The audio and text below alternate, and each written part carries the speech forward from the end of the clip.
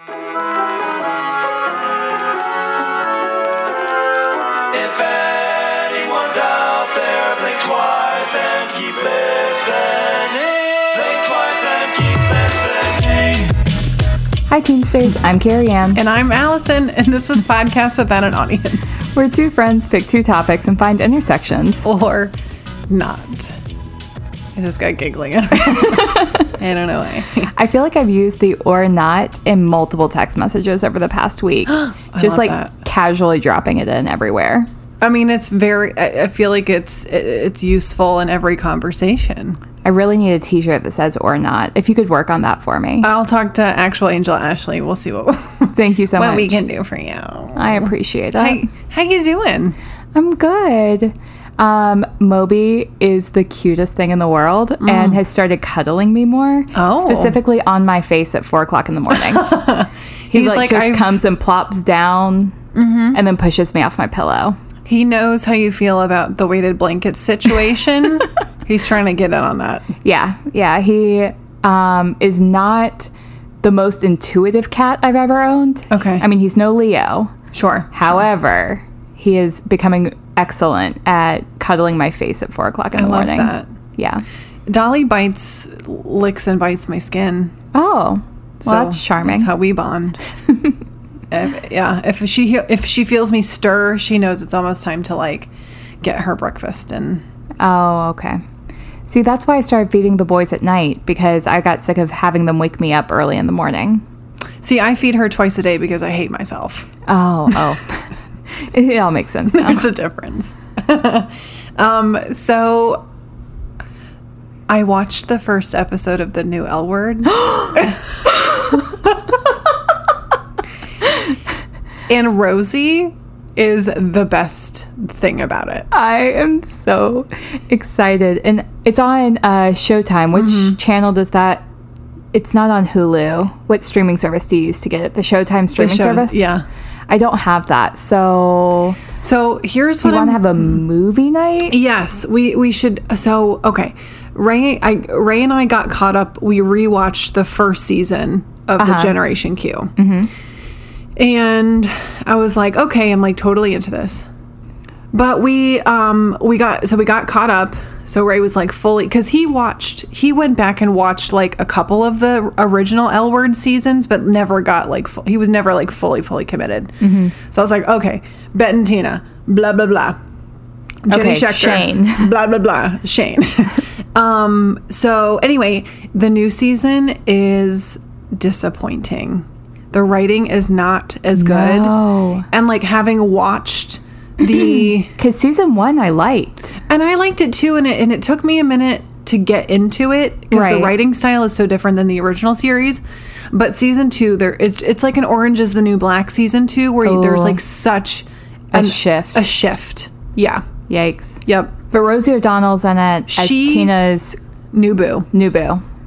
They're engaged. Oh, I love that. Yeah. And this is all spoilers, obviously. I mean, I feel like people listen to us now for the spoilers. Oh. We talk about so many books and movies and cult stuff. I love that reputation for Yeah. us. Come for the spoilers. Stay for 2 for tea. the movie references. Yeah. Anyway, it was not, I felt disappointed. But Rosie is like chef's kiss. Like completely carries the scenes. She's fully committed to her character. I very, love very that. good. And of course I haven't seen it yet because, as we just discussed, I don't have the Showtime thing. But I've seen clips of it on like TikTok and Facebook ads. Oh. So like I know a little bit about her character, and I just kind of want to believe that this is all organic. This is just like who she is. I would love to think that. Yeah. So far I feel really good about it. I can't wait to see the whole thing. Yep. I need to maybe take a break and come back. Little breaksy poo. Little breaksy poo? Come back. Let's do it. Oh, no. I meant to the show. Oh, I thought you wanted to actually take a break. No, I just peed. I'm good. I now don't know. We've forgotten how to record a podcast in the past week. What's going on with you? Oh, you know. Same old.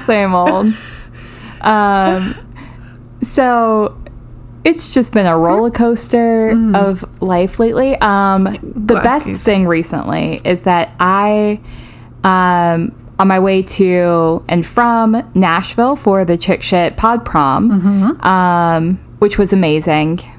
So much fun. But on my way to and from, I listened to audiobooks because I did. And I'm not going to tell you the first one I listened to. I mean, you, Allison, know the first one I listened to. But I'm not going to tell everyone else the first one I listened to because I think we might be coming back to it in the future.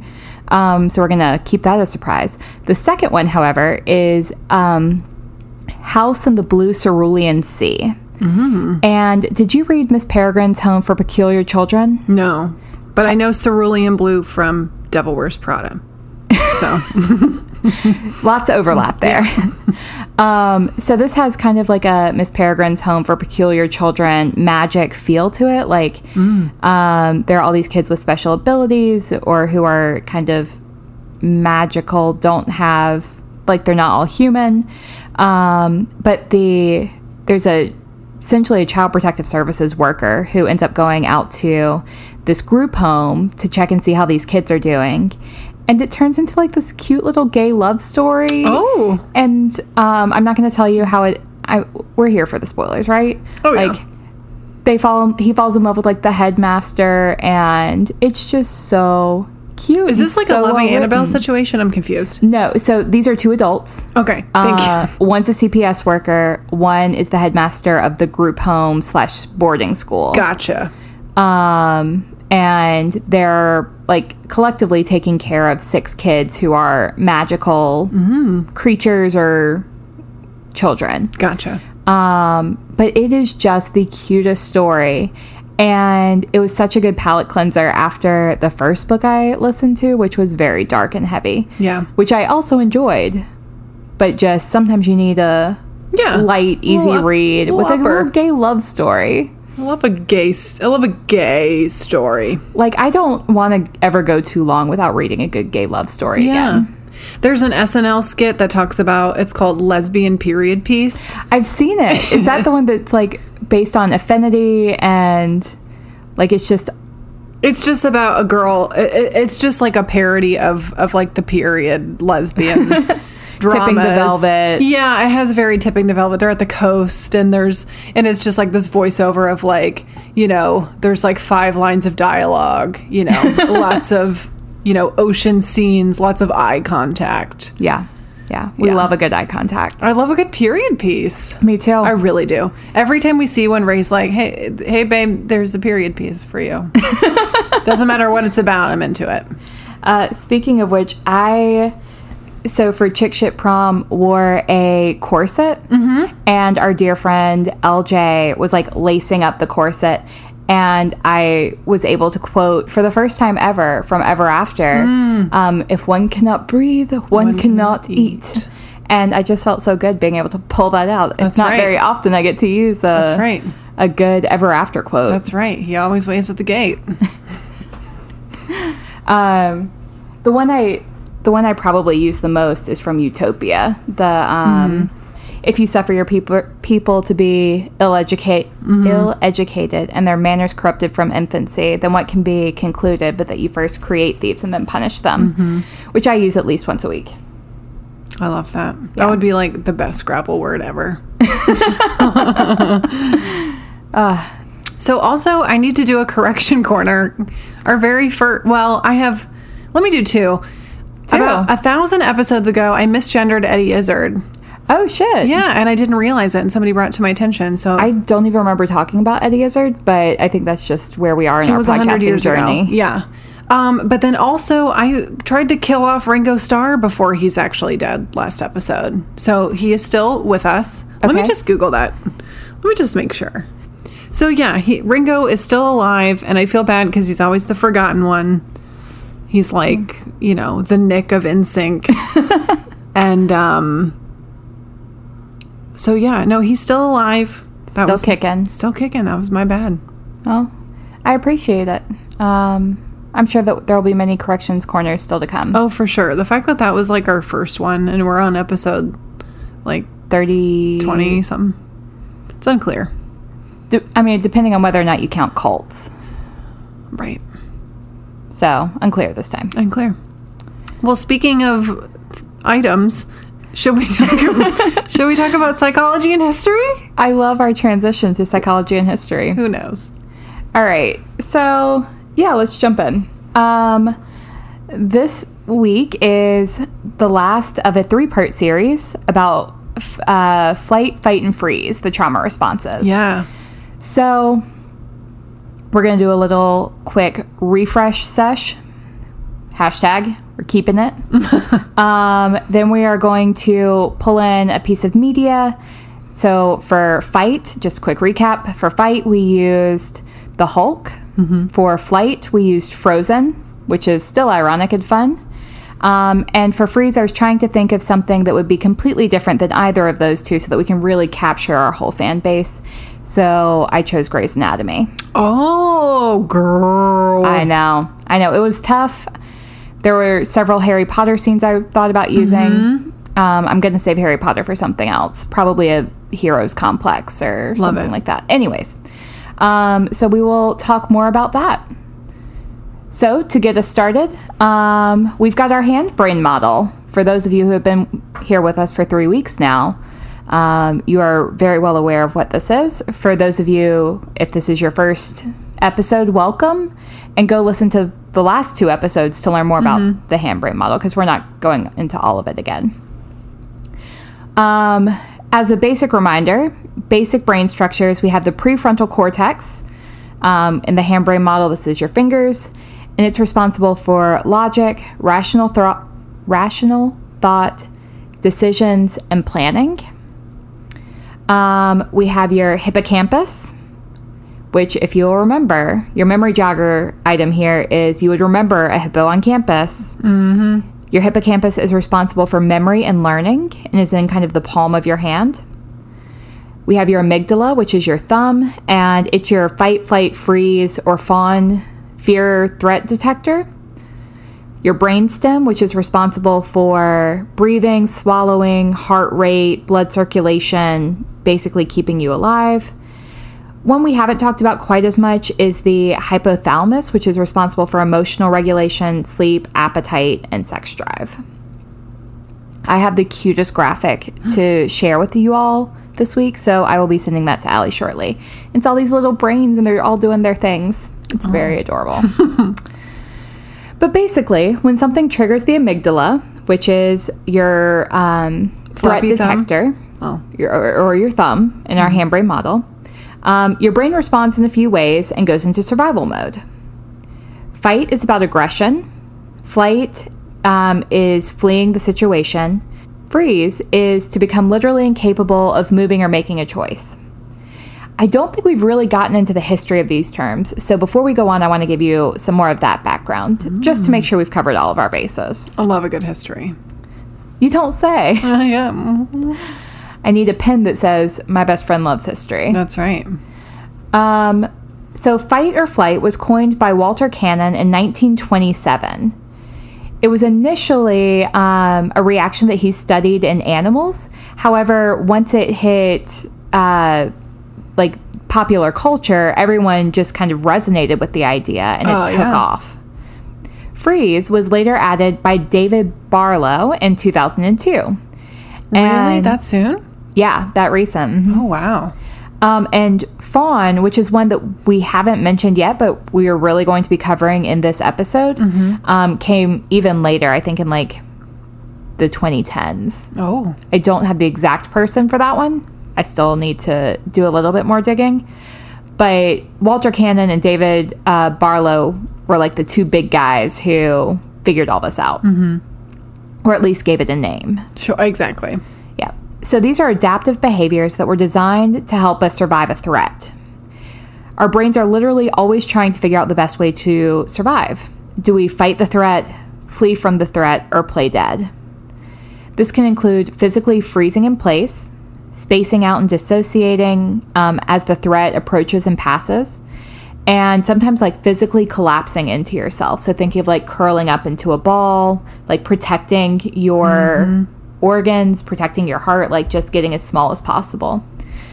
This reaction is also associated with tonic immobility, which is when you become physically and mentally unresponsive. So like passing out or fainting if a threat becomes too much. So as discussed before, some warning signs that your amygdala has been called to action include rapid breathing and heart rate, flushed or pale skin, tense muscles, dilated pupils, and dry mouth. All right. So that was, I think, our quickest recap of the 3. Can I also say that I am loving doing a 3-part series? Also, by the 3rd one, I feel completely recapped out. Like... Right. So please go and listen to the first 2. I do a much better job of giving the background for those 2. You're doing great. Thank you. All right, so we're going to dive into freeze. Freezing feels a little bit more counterintuitive as a response to danger than flight and fight do. And for multiple reasons. But freezing still serves a purpose. One article suggests that freezing may be the body giving the brain more time to decide how to react to the threat. So you experience a threat, your amygdala is triggered, and your brain just stops everything to take in as much information as possible to decide how to proceed next. It could be this way, also to stay safe in hopes that the threat may lose interest if a response isn't an actual action. Yeah. So, like, if you're thinking about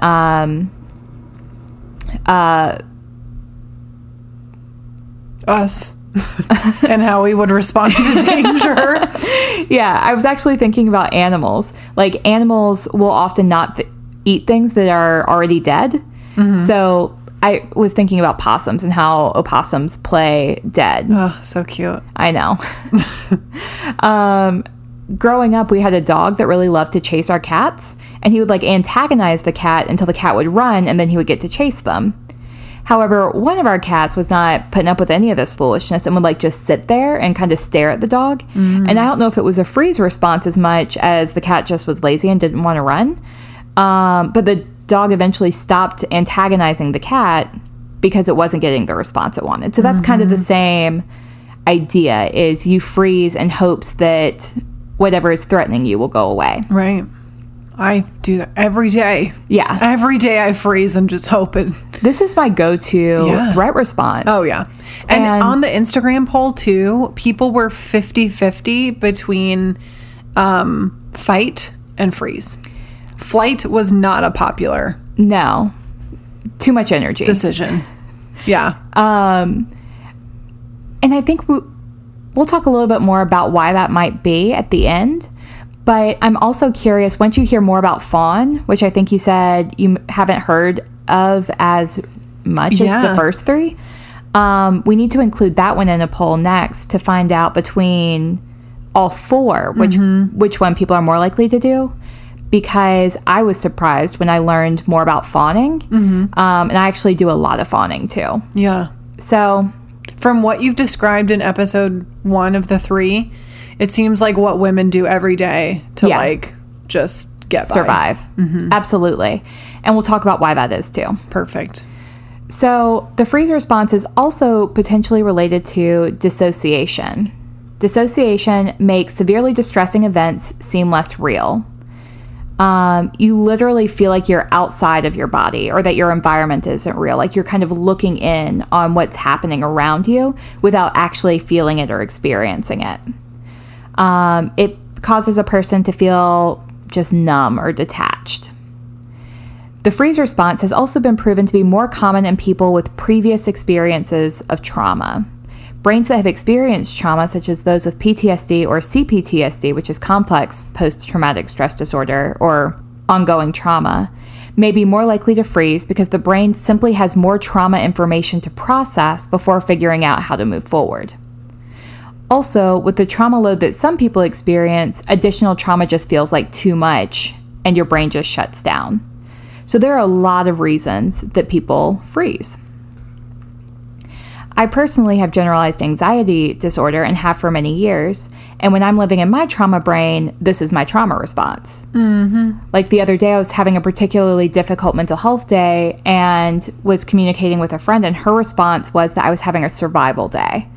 And I'd never really thought about that before, but that's exactly what it felt like. Is I was hunkered down, I was sitting on my couch, I had water because I know that, you know, I'm never going to feel better if I'm not drinking some water. Mm-hmm. And I was just as zoned out as I could possibly be because I could not handle anything else. Yeah. I was literally just surviving that day. I've also heard it called wintering, like when you hunker down for winter to like protect your body. Hibernate. So I also love the idea of wintering. Mm-hmm. But that's what freeze is when the threat is not immediately in front of you, but your amygdala is still triggered. Mm-hmm. You can like go into the survival day. Other experiences associated with freeze include feeling stuck, collapsing, as we talked about, like literally hunkering down into yourself, immobilization, depression, and then experiencing tremendous shame because you're not able to interact or engage. It's like being a roly-poly. Yeah. Oh, cute little roly-polies. Yeah. Next time we'll have to imagine. I'll call it a roly-poly day. Or an armadillo. I am obsessed with armadillos now. They're so cute. You called me. And I was out, and when you call me, I'm like, oh no, something's wrong. Well, I'd been driving since 5 o'clock that morning and was in Tennessee. Yeah, you were like, what is it? What are those things called? And I was like, an armadillo. And you're like, oh, I saw an armadillo. I'd never seen one and before. I was like, cool, what's wrong? And you're like, no, that's it. That's the whole thing. I saw an armadillo. Okay, so armadillo / roly-poly. Got it. So now we can call it an armadillo day. Beautiful. Oh, I love that. I think we're going to have to trademark that. Oh, yeah. Armadillo days. Boom. You heard it here first. All right. So now we're going to talk a little bit about fawning. And just tell me how many boxes this checks for you, because I see a lot of them with myself. Mm-hmm. And I think fawn and freeze really do go hand in hand. Mm-hmm. So fawning involves immediately trying to please a person to avoid conflict. Ugh. This trauma response is thought to be developed due to childhood trauma, where a child may have had to preemptively attempt to appease an abuser by being highly agreeable, answering with what they know the person wants to hear, ignoring their own feelings and desires, people-pleasing, avoiding conflicts, struggling to say no, and difficulty setting boundaries. This is literally getting big old doe eyes and looking at somebody and saying, I'm just here. Please don't, hurt me. Right. Whatever the trauma is, just looking at it, or whatever the trigger was, just looking at it and saying, oh, I'm okay. Like, everything's fine. We don't actually need to freak out right now. But having the big doe eyes while you're doing it and just trying to get through. The agreeability, I think, is like the main, just using that as a mechanism to calm the situation down. Absolutely. Yeah.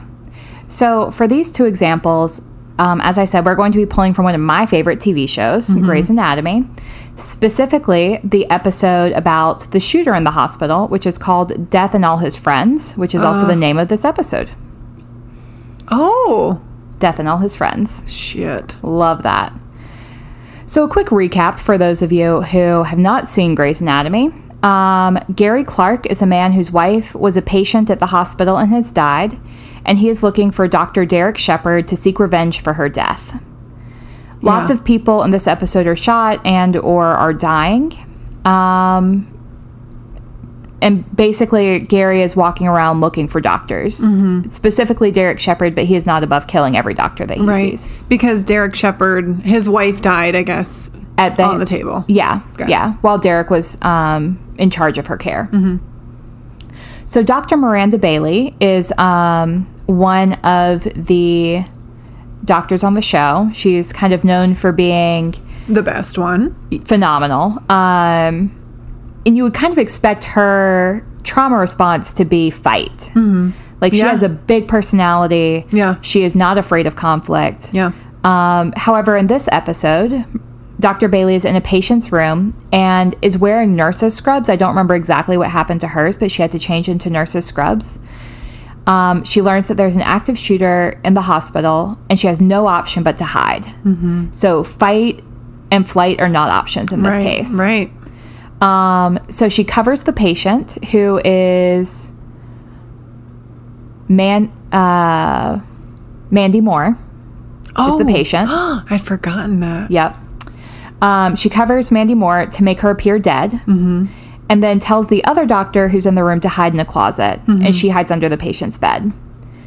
She hears the shooter come in, and he's talking to the other doctor. He finds him in the closet, and the shooter kills the doctor. Mm-hmm. He then pulls back the sheet, realizes that the person on the bed looks dead, mm-hmm.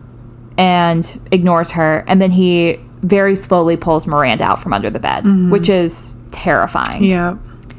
So at this point, because she froze, because she was in this place of having no option other than to hide, mm-hmm. which is part of the freeze response, is hiding. Yeah.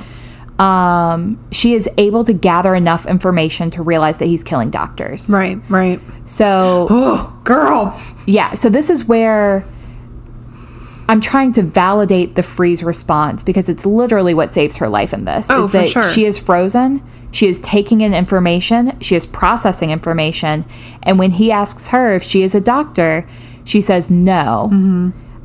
And she's wearing nurse scrubs, mm-hmm. not doctor scrubs, I think. So she lies, and the additional information that she received while she was frozen is what saves her life. Yeah. And that's why the freeze response works. Mm-hmm.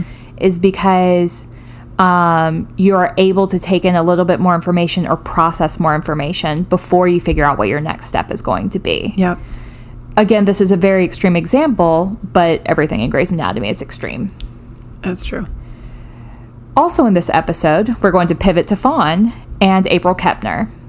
So April is another doctor at the hospital, and she comes face to face with the gunman on... In the child's unit?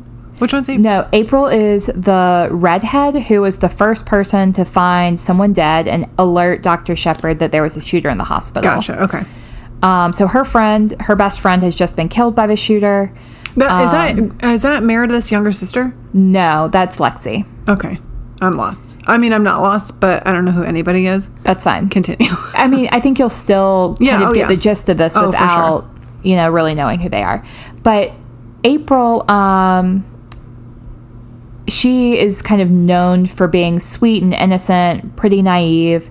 She kind of has the doe eyes to begin with. Mm-hmm. So it doesn't surprise me at all that her character is written to Fawn. So she comes face to face with the gunman. Initially, I think she's trying to alert him to the fact that there's a shooter in the hospital, and then she realizes that he is the shooter. Oh, God. And she looks at him, and she immediately begins to tell him about herself. Mm-hmm. She appeals to his humanity. Right. She tells him about her sisters and where she is in the birth order and where she grew up, and that she's a good person and that she goes to church. She's trying to connect with him and make her human to him so that he won't hurt her. Mm-hmm. Because she's such a people pleaser, this suits her so well. Mm-hmm. We don't know a whole lot about her trauma history from the show, but we do know that this is undoubtedly what saved her life. Mm-hmm. So again, this is a less common trauma response, but it definitely has a purpose. Mm-hmm. And in many instances, it does actually save people's lives. Oh, yeah. The problem is that freeze and fawn and fight and flight are all controlled by our brain's autonomic nervous system, which is part of the limbic system. And most people have a dominant response that they rely on, but usually it's too heavy. You rely on it too much. Trauma isn't just about the past, but rather how it's replaying in the present moment in our bodies, mm-hmm. whether or not the trauma or the trigger is real and in front of you and valid. Right. So at first, you may have developed this fear response for very valid reasons. Like being in a hospital with a shooter, those are valid trauma responses. But having anxiety in your day-to-day life and still having the same trauma response is when we realize that we need to get out of survival brain and back into learning brain. Yeah. Like living in that survival brain, as we've talked about for 3 weeks now, is just really hard on your body. You have high levels of cortisol and adrenaline, and that can really have long-term negative outcomes. So I'm going to like pull all of these things together. To recap, we're going to set up a scenario. You're out jogging.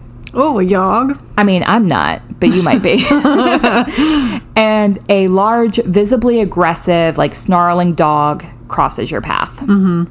Your trauma response, if your go-to is fight, is to become aggressive and throw an object at the dog in hopes that the dog will get scared and run away. Right. If your trauma response is flight, you might turn around and run the other way.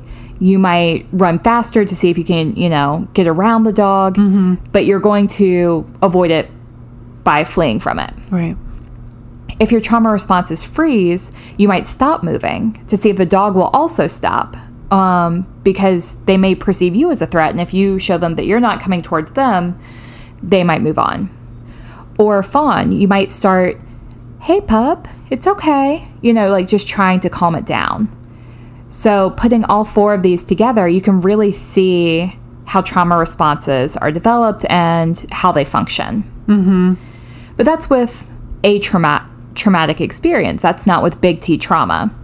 Big T trauma is like growing up in a neighborhood where there's frequent gunfire and then hearing a car backfire as an adult. And how do your trauma responses play out? Mm-hmm. For fight, you might become agitated. Flight, you might start searching for a place to escape to. Freeze, you might become still or hide or drop to the floor, even faint. Mm-hmm. And for fawn, you might already be thinking of, okay, who is it? How do I talk them down? Like, how do I stay safe? These are often ongoing and not one-time events. Think of the Hulk and Elsa. Their trauma caused them to repeatedly use the same fear response, even when the threat was different. When you're living in trauma brain, when you've experienced trauma, it's harder to differentiate between the threats and the non-threats. So you live in this place of anger or running or dissociation or people-pleasing for extended periods of time, which limits your social functioning and ability to learn and think in complex ways. Mm-hmm. Recognizing these things are helpful, but what's even more helpful is knowing how to cope.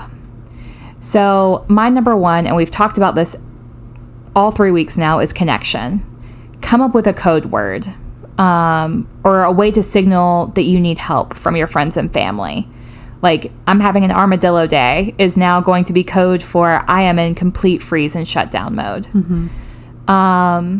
When I'm struggling, I might call a friend and say, I don't want to talk about this, but can we talk about something else? Yeah. Can I tell you, about my day? Connection. Andrea Gibson, who's just one of my very favorite poets, has a quote that says, sometimes the most healing thing we can do is remind ourselves over and over that other people feel this too. Mm-hmm. And that's really how you start to get out of trauma brain, is remembering that you're not alone, you have connections, and you have support. Number 2, breathing is essential to life. It also helps you get out of trauma brain. Stress responses cause shallow and fast breathing because your body is physically getting ready for something. Mm-hmm. So slowing down your breathing and focusing on your breath can lead to a quieting and even reversal of the stress response. That's like the quintessential calm down. Just breathe, technique. Yeah.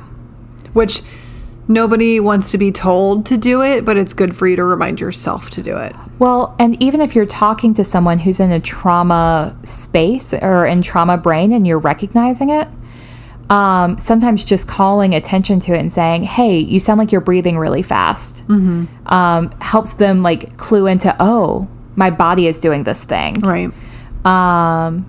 You might, encourage someone to just put their hand on their chest, or if you're looking at somebody and you do it, they might mirror you to really realize that they're not breathing as deeply as they could.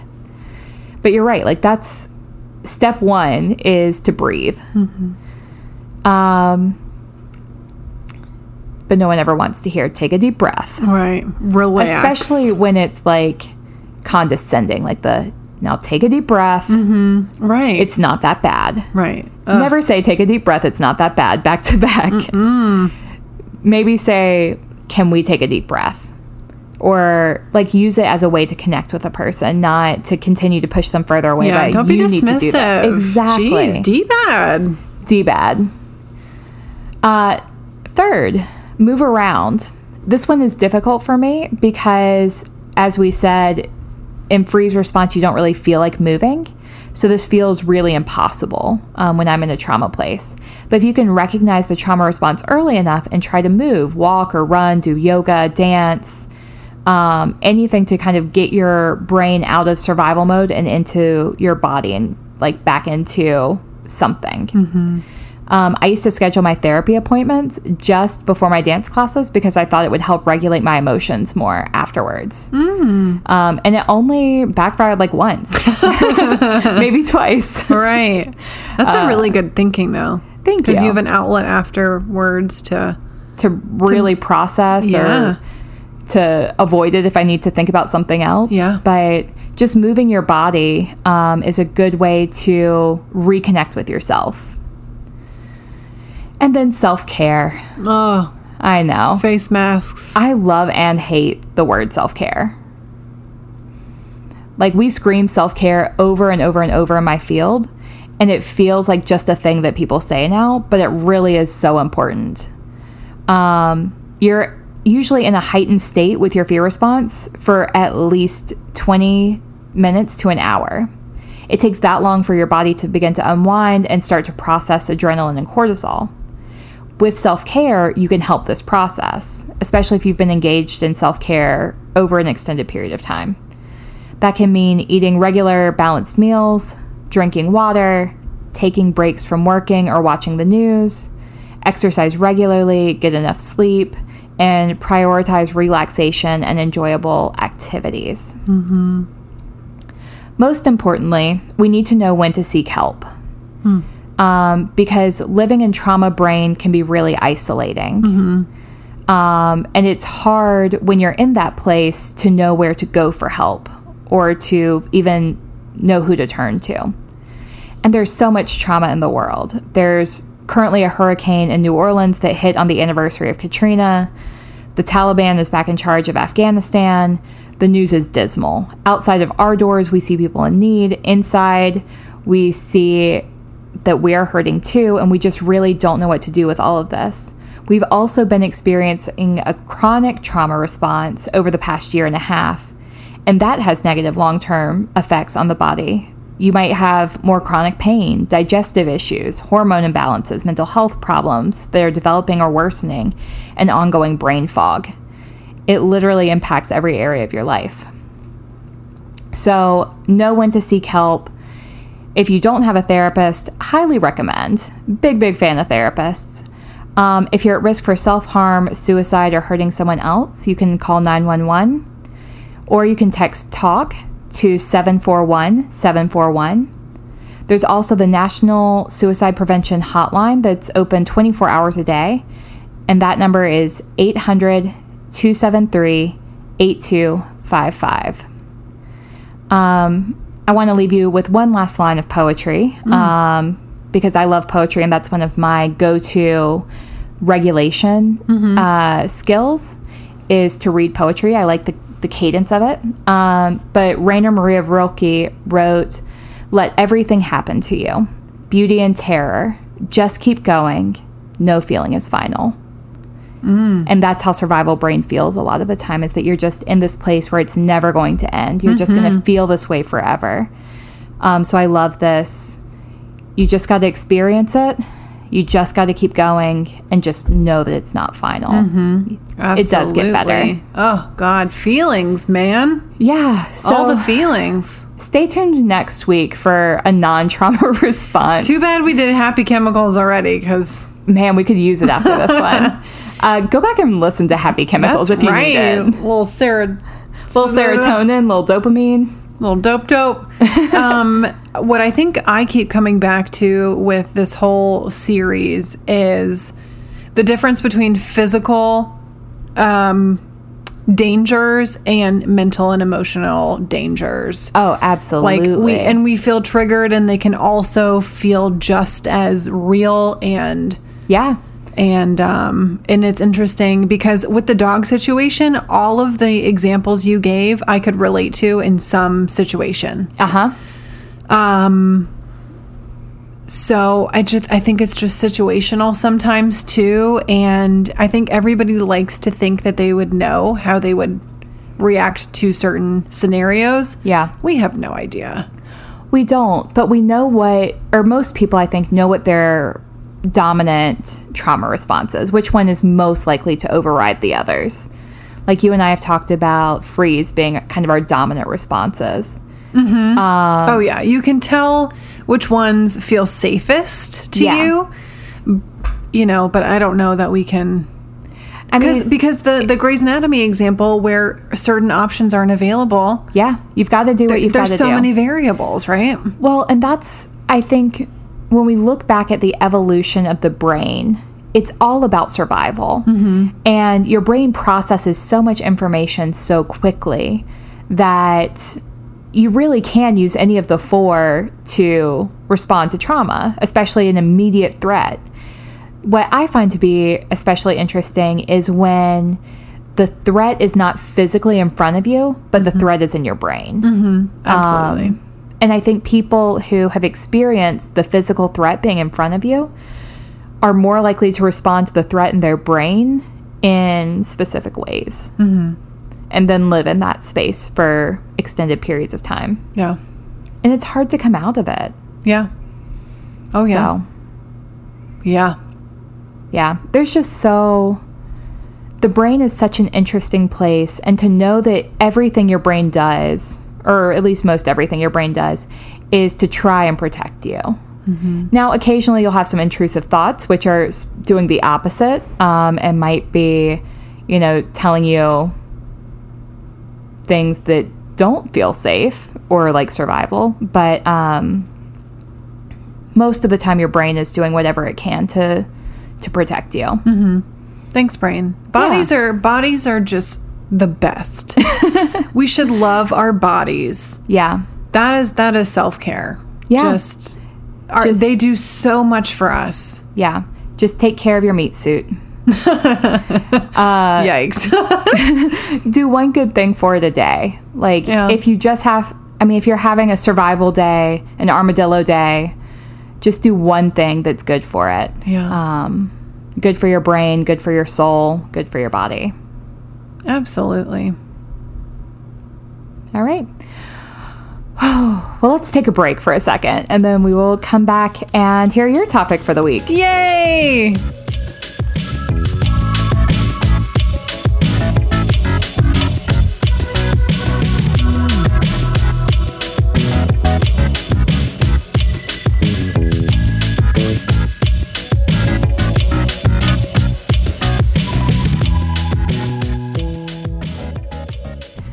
And we're back. And we're back. And we're ready for some history. All right, please tell me you've got something to cheer us up after Fawn and Freeze. Not a thing. Shit. Not a thing. History is dark. The name of our title, or the name of our episode this week, is Death and All His Friends, and the Challenger shuttle explosion. Fuck. I know. Here we go. Oh, shit. Okay. Prepare your body. On January 28th. Let's just take a deep breath. Okay. Let's do that together. A little ASMR. All right. Now my body is ready. You may continue. On January 28th, 1986, at Kennedy Space Center in Florida, the Challenger shuttle exploded 73 seconds after takeoff. The Challenger space shuttle had flown 9 times successfully prior to January 28th. Really? Yes. In fact, the shuttle had made history by bringing the first woman and first Black American into space. Successfully. Okay. It had also hosted the very first space lab, as well as making the first astronaut-run satellite repair possible. Wow. She's making history. Yeah. Yes. So what the fuck happened? Well, I'm going to tell you, it's fascinating. It really, really is fascinating. Science, who knew? So it was the 10th and final mission and final launch that would change the history and policy of NASA forever. The 10th launch was highly anticipated, and many credit the diversity and relatability of the shuttle members to the piqued interest. Krista McAuliffe? We're going to go with it. She was a teacher from New Hampshire who was expected to be the first civilian to fly in space. I've heard about her either on another podcast or documentary. She's the most famous. They really, really made this shuttle launch about her. Right, because she was going to teach from space. She was going to teach from space. So she applied to and won her spot through Teachers in Space Project. And this was sponsored by then President Reagan and NASA. Mm-hmm. And out of 11,000 applicants, Krista was chosen. Wow. She was a 37-year-old mother of two, and she taught high school social studies and English. She trained for 6 months before joining the crew, and the media, like I said, really focused on her because she had the girl next door vibes. She was also an educator, and she was getting ready to go on this journey that no one else in her position, just a normal person, had ever been. So the ultimate goal for Krista was to teach 2 lessons from space on the 4th day of the mission. And that would be broadcasted to schools across the country. Ellison Onizuka was also on the mission that day, and he was the first Asian American and person of Japanese descent to travel to space. He grew up in Hawaii. He joined the military and ultimately ended up at NASA as an engineer. Wow. He had flown in a space shuttle mission the year before in 1985 on the same Challenger ship item, and was a national hero because of his accomplishments. Ronald McNair was the second Black American to reach space. He, quote, earned his PhD in physics from MIT. Just a few years later, he was invited to join the class of 78 at NASA. No Black person had ever flown into space at that point. 2 had been chosen for the astronaut training program in the 1960s, but one was not selected to join NASA, and the other, who was invited to become an astronaut, died during a test flight. Oh, shit. Which I didn't obviously going to space is like a very dangerous job. Yeah. There's a lot. Just ask Bezos. Obviously, these people are super qualified, and we'll see a lot more of that. But it's very complicated. So the fact that this, other guy died in a test flight is just really tragic. Yeah. The agency worked to recruit potential Black astronauts when it resumed its program, in part by using Nichelle Nichols from Star Trek. Oh. As a member, she did all these basically like a marketing program to speak to people and be like, hey, come join NASA and be an astronaut. So Ronald McNair was a 6th-degree black belt in karate, and he also loved to play the saxophone. Aw. I know. I love that for him. I know. In his previous flight on the Challenger in 1984, he became the first person to play music in space. And his plan for 86 was to play the first concert, which was going to be shown through satellite. Oh, I love that. I know.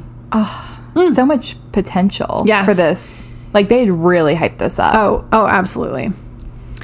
Judith. Also, it has very strong Xenon Girl of the 21st Century vibes. Does it? Zetas Lapidus? Zetas Lapidus. Judith Resnick was 28 when she was called to join NASA in 1978. She scored a perfect 1600 on the SAT. Get it.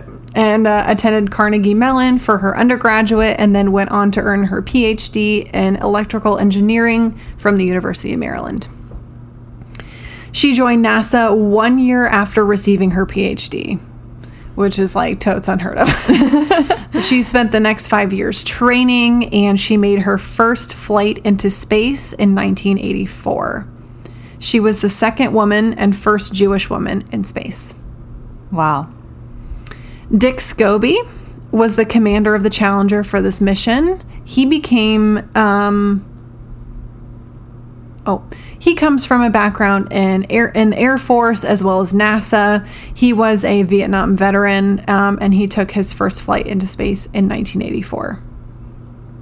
Gregory Jarvis does not have a background in NASA for engineering. Instead, he worked his way up within the system. He was in the Air Force during Vietnam as well, and he worked in the Space Division, focusing on satellites. After his military service, he worked for Hughes Aircraft, which was a contractor for the military and for NASA. He eventually was able to work his way to working on space-related crafts. I want to say aircrafts. Yeah, crafts. And after almost 10 years, he applied to work for NASA with the space shuttles. He, like Krista, was a non-astronaut passenger. In fact, he was bumped twice before for politicians to be on those missions. He never, ever got to be on one until the Challenger mission of January 86. He was supposed to... What shitty luck. I know. He was supposed to take the trip in April of 85, and he was replaced by politicians. And instead he was scheduled for the Challenger's final mission, unfortunately. Yikes. Michael J. Smith was a father of 3 and had experience piloting the Challenger. He piloted the 5th Challenger mission. He spent the majority of the 1980s assisting NASA in developing new parts and procedures for the Space Shuttle program.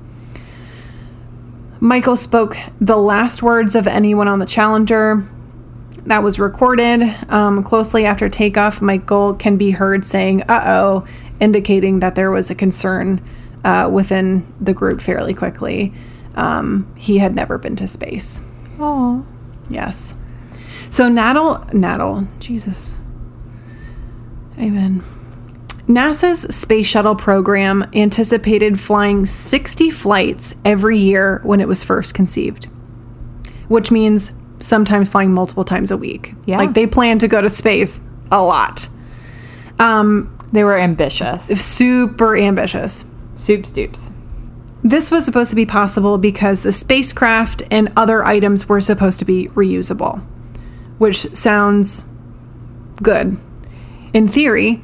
Improbable in reality. Well, if you're building a shuttle only to never be reused again, super expensive. And so wasteful. So wasteful. Think of the environment. So there is the orbiter of the craft. So this is the actual aircraft, like what you would envision a spaceship to be. This is where the people are, the passengers are. Those were obviously going to be reused. Right.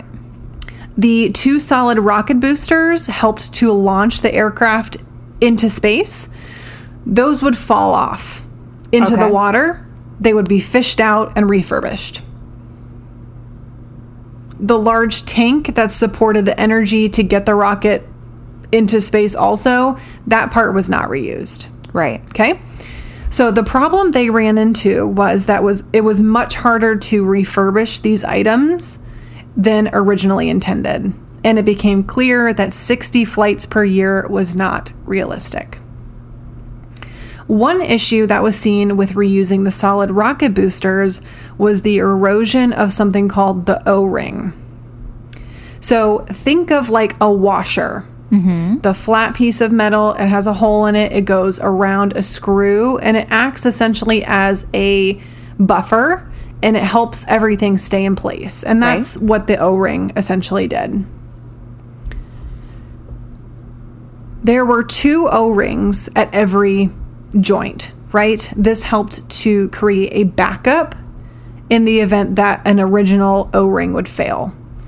So one of the interviews I heard was that they were like, you want to create a plan B everywhere possible. Redundant systems. Absolutely. Just in case. The year prior to the Challenger explosion, on the flight that Ellison Onizuka was on, they pulled back the joints from the solid rocket booster and they saw that there was soot in the O-ring. Soot in the O-ring would indicate that the primary O-ring had eroded at certain parts and essentially failed. Right. So they determined that this was because of the temperature that day that they launched. Which at the time was 53 degrees Fahrenheit, which was at the time the coldest date in history to launch. But it's not that cold. No. Right? I mean, in the scheme of what is cold, no, it is not. It is not very cold. But it did give them an idea that, everything, process of elimination, what was different about this flight. Yeah. It was a little chilly. So the flight, the mission that we are talking about, and the launch of that mission was postponed 3 separate times. And it was scrubbed once about a month before the launch due to another mission that had scheduling conflicts. So I don't know if they didn't have the manpower to support tracking two or one got back late and so they had to postpone the other. The first postponement came on the eve of January 25th. This was due to inclement weather. Mm-hmm. It was just not a good day to fly. Quote, the launch attempt for January 27th began the day before as the complex sequence of events leading to liftoff commenced. Fueling of the external tank began at 12:30 a.m. Eastern Standard Time. The crew was awakened at 5:07 a.m. and events proceeded normally with the crew strapped into the shuttle at 7:56 a.m.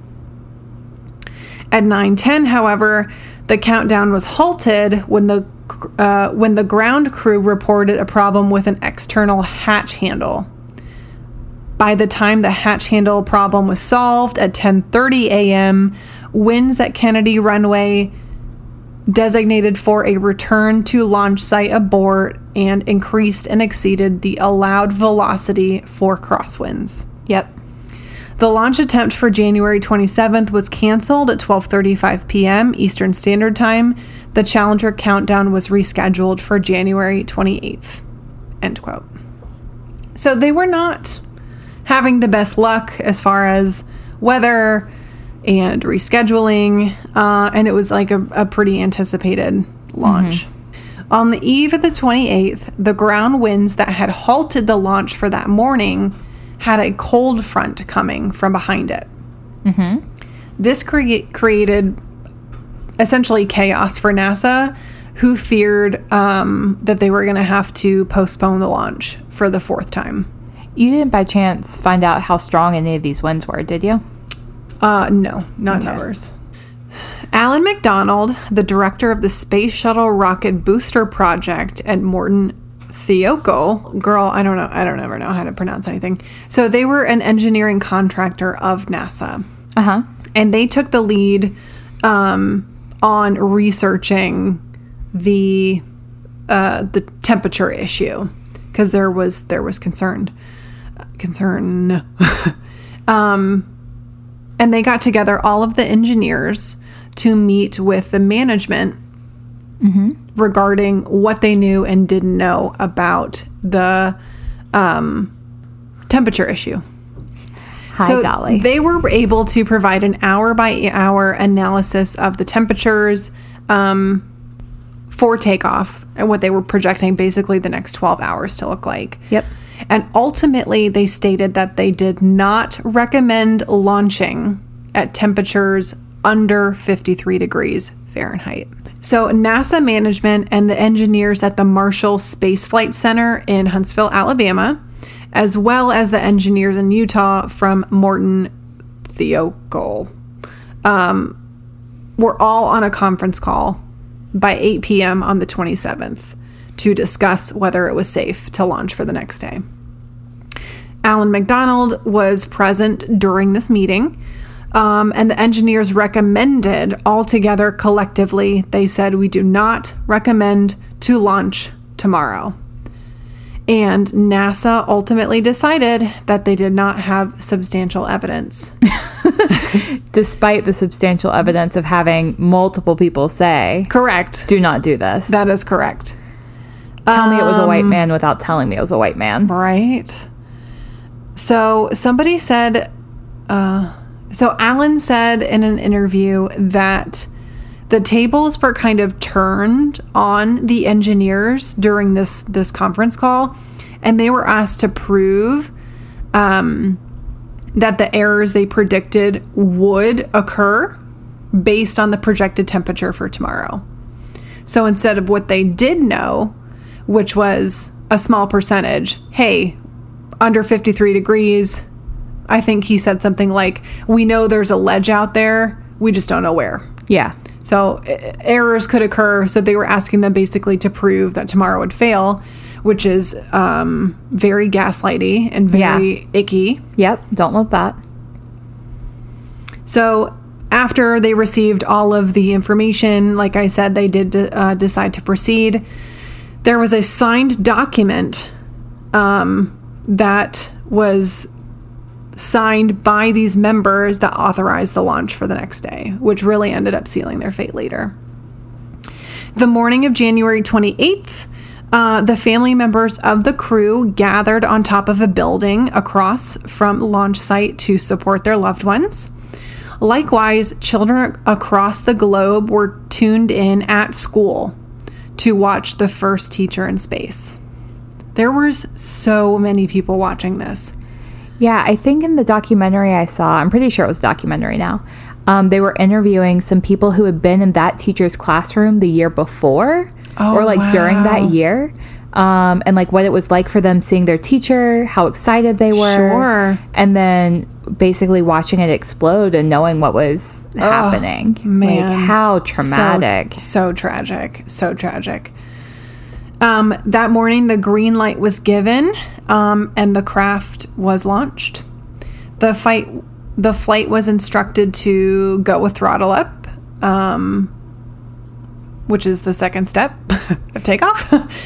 73 seconds after launching, there was an explosion. You can see the solid rocket boosters veering off away from the main explosion, going in two different directions. The orbiter can be seen falling the 3 miles from the sky into the ocean. Yeah. It was presumed at the time that the astronauts on board died immediately in the explosion. When you say it was presumed at the time, I know. What do you mean? Because I always heard they died in the explosion. In the explosion, yes. I did not know that until I was researching. I don't like this. So 50% of the debris from the aircraft was recovered over the following days, weeks, and months. Days after the explosion, basically, we're going to come back to that question. Okay. I figured you would. Yes. I wasn't assuming you were ignoring me. I'm not ignoring you. So days after the explosion, film was being reviewed of the launch, and it's noticed that there is a small puff of smoke and a small flame that can be seen that appears to be coming from the solid rocket booster. It was then determined that it was coming from the joint that attached the solid rocket booster to the tank. That they had already flagged as being a potential issue because of the O-rings. That's right. Hashtag O-rings. The initial failure was exactly the fear that the engineers had had the night before. However, it manifested itself in a final and much bigger failure than anticipated. What really happened was that the O-ring failed, both of them, releasing a flame or puff of smoke at about 0.3 of a second after launch. Wow. As it burned through the O-ring, it hit the cold January air and solidified. So it basically formed a seal, and it just sealed itself right back up. However, at 59 seconds, the vehicle, at this point, pressures are changing and the aircraft is attempting to stay on track. So there's wind coming in, the cold air wind, which is causing the vehicle to shift, and it's basically trying to auto-correct its path. Right. Based on the weather, which causes more turbulence and more movement than normal. So this movement broke loose the seal at the joint and basically tore open where it had sealed itself up. Yeah.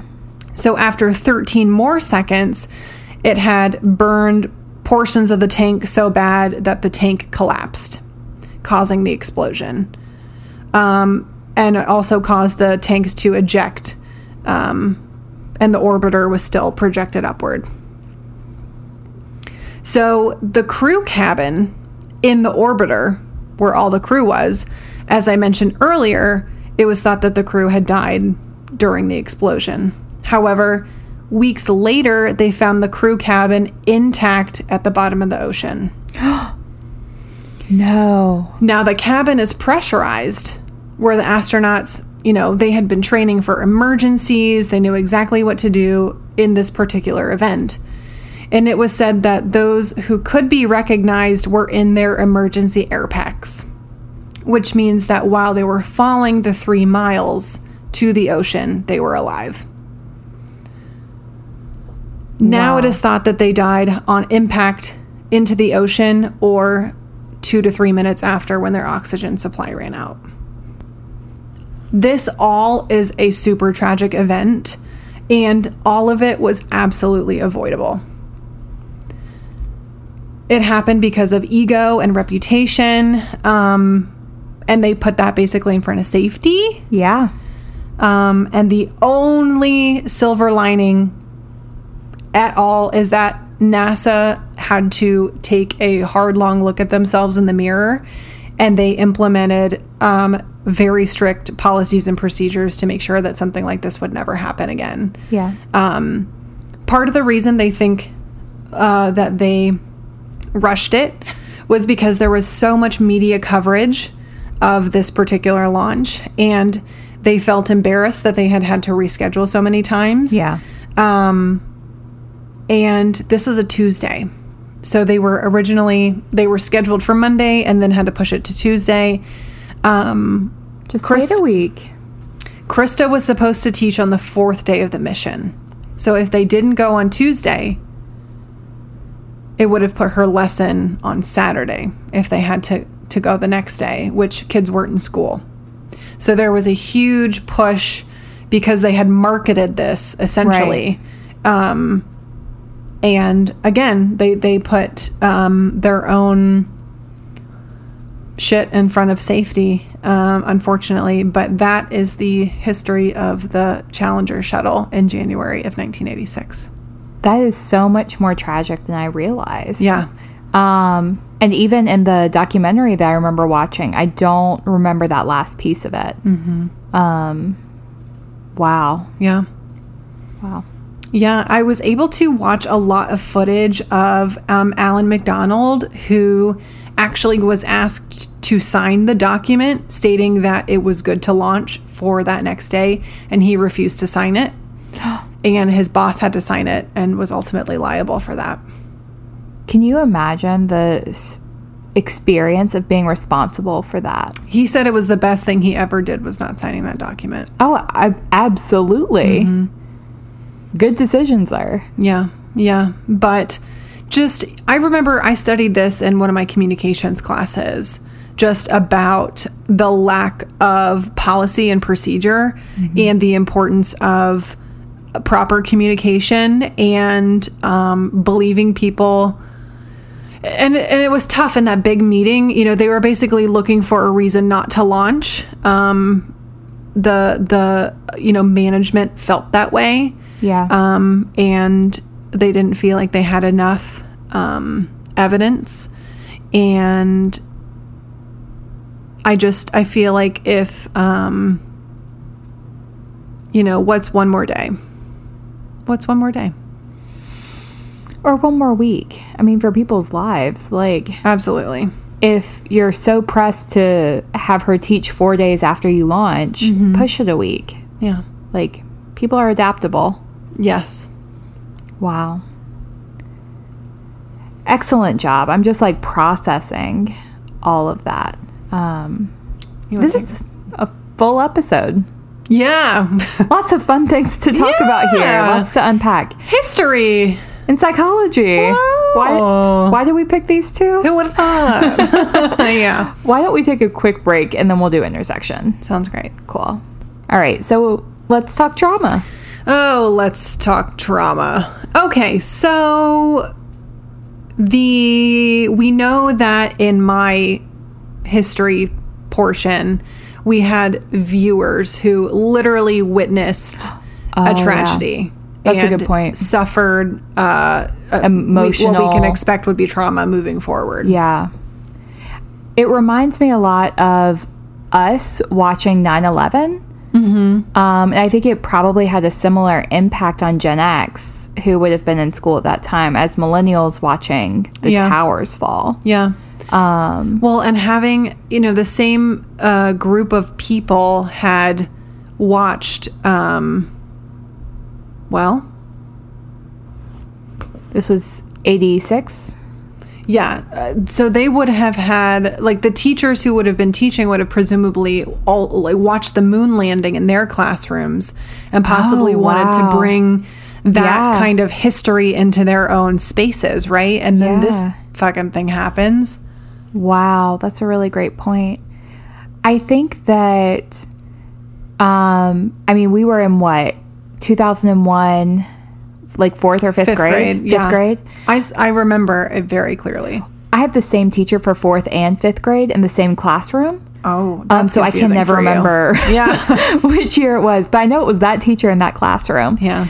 But the trauma I have associated with that is, it's devastating. Like, even if you don't fully understand what's going on, like assuming that every kid who was watching the explosion didn't necessarily understand what was going on, there's a moment of significance. And what we saw after 9/11, I think, was a coming together and a connection of so many people who were traumatized and sad and like processing all of this stuff, and the world was grieving. And I feel like it was kind of the same, not the same, but a similar experience with the Challenger, because so many people were so emotionally invested in this. There was definitely trauma, and seeing any tragedy unfold in front of your, still maturing brain, is gonna mold you for the rest of your life. And I was not there, but I am certain that there were multiple fear responses associated to witnessing that. And I think that ultimately, like, even if people weren't perceiving it as a threat to their own safety, the way that we recover from trauma is still the same, whether our amygdala is currently, signaling a fight, flight, or freeze response, or if we're just processing trauma. Like, we still need the same things. We still need connection, and we still need to breathe, and we still need to be able to move to, like, express some of that, or to rid our bodies of some of that cortisol and adrenaline. Like, trauma in your body is the same regardless. Right. Whether there's a physical threat or threat, right? Yep. So I think you're exactly right. And I just keep coming back to the misinformation that I think we were all told about them dying when the explosion happened versus the trauma of knowing that they survived the initial explosion. That's just a lot to process. Oh, for sure. And I think we'll constantly come back to that in the history portion about things we thought, The Wizard of Oz was not the first movie in color, turns out. Just, we'll discuss that a 1,000 more times, I'm sure. I think that what this podcast is continuing to teach me is that everything builds on each other. Like, we talk about not only the same people over and over again, like Hippocrates, but we talk about a lot of the same themes over and over again. We talk about trauma over and over again. And it's because these experiences are so universal. I mean, hopefully we don't have any more explosions like the Challenger. Yeah. But we do still have people going into space for what amounts to fun. Like, Right. Oh, God, it's insulting. yeah, but I mean, the teacher and the musician were going into space to educate people. And now we have billionaires who are going into space on their own dime for the hell of going into space. Like, Right. Yep. the world is growing and progressing. And I know that for me personally, when Bezos went into space, I was like, oh my gosh, what if his thing explodes? Like, what impact would that have? Well, if you can't operate a business that runs without you, then you're terrible at your job. But anyway. That's another conversation for another day, I think. Yeah. Yeah. But very heavy. This was a heavy episode. That's okay. Why don't we remind everyone to go drink some water? Oh, girl, have a glass of water. Please do. It makes your skin very happy. Yep. Eat some good food. Like, good for you food. Good for you, good for you, good for you. Get a weighted blanket if you don't have one. Or find a cat who will lay on your face. That sounded... Either one is good. Happy chemicals. So if you would like to choose a topic for us, head over to patreon.com. Search for us. We are under Podcast Without an Audience.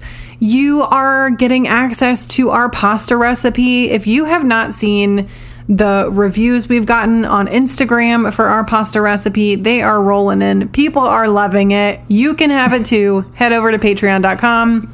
Go check it out. It's delicious. I had it for at least 3 meals in the past 2 weeks. Breakfast, lunch, and dinner. Put it on a biscuit. I don't know. But thank you guys, as always, for listening. If you support us, blink twice. And if you're out there, keep listening. Thank you for listening to Podcast Without an Audience. Find us on social media at Pod Without an Odd. You can find us on Instagram or Facebook. Or find us on the web at podcastwithoutanaudience.com. Shoot us an email at podwithoutanod@gmail.com. Our cover art is created by an actual angel, Ashley Acevedo. Our music is by Zach Smith and Ted Oliver. Editing by Jacob Beeson. We hope you enjoyed today's episode and all of our nerdy content. Please consider leaving us a 5-star review on Apple Podcasts or wherever you listen to us today. Oh, and check out our Patreon for exclusive content and our pasta recipe. Again, thanks, and keep listening.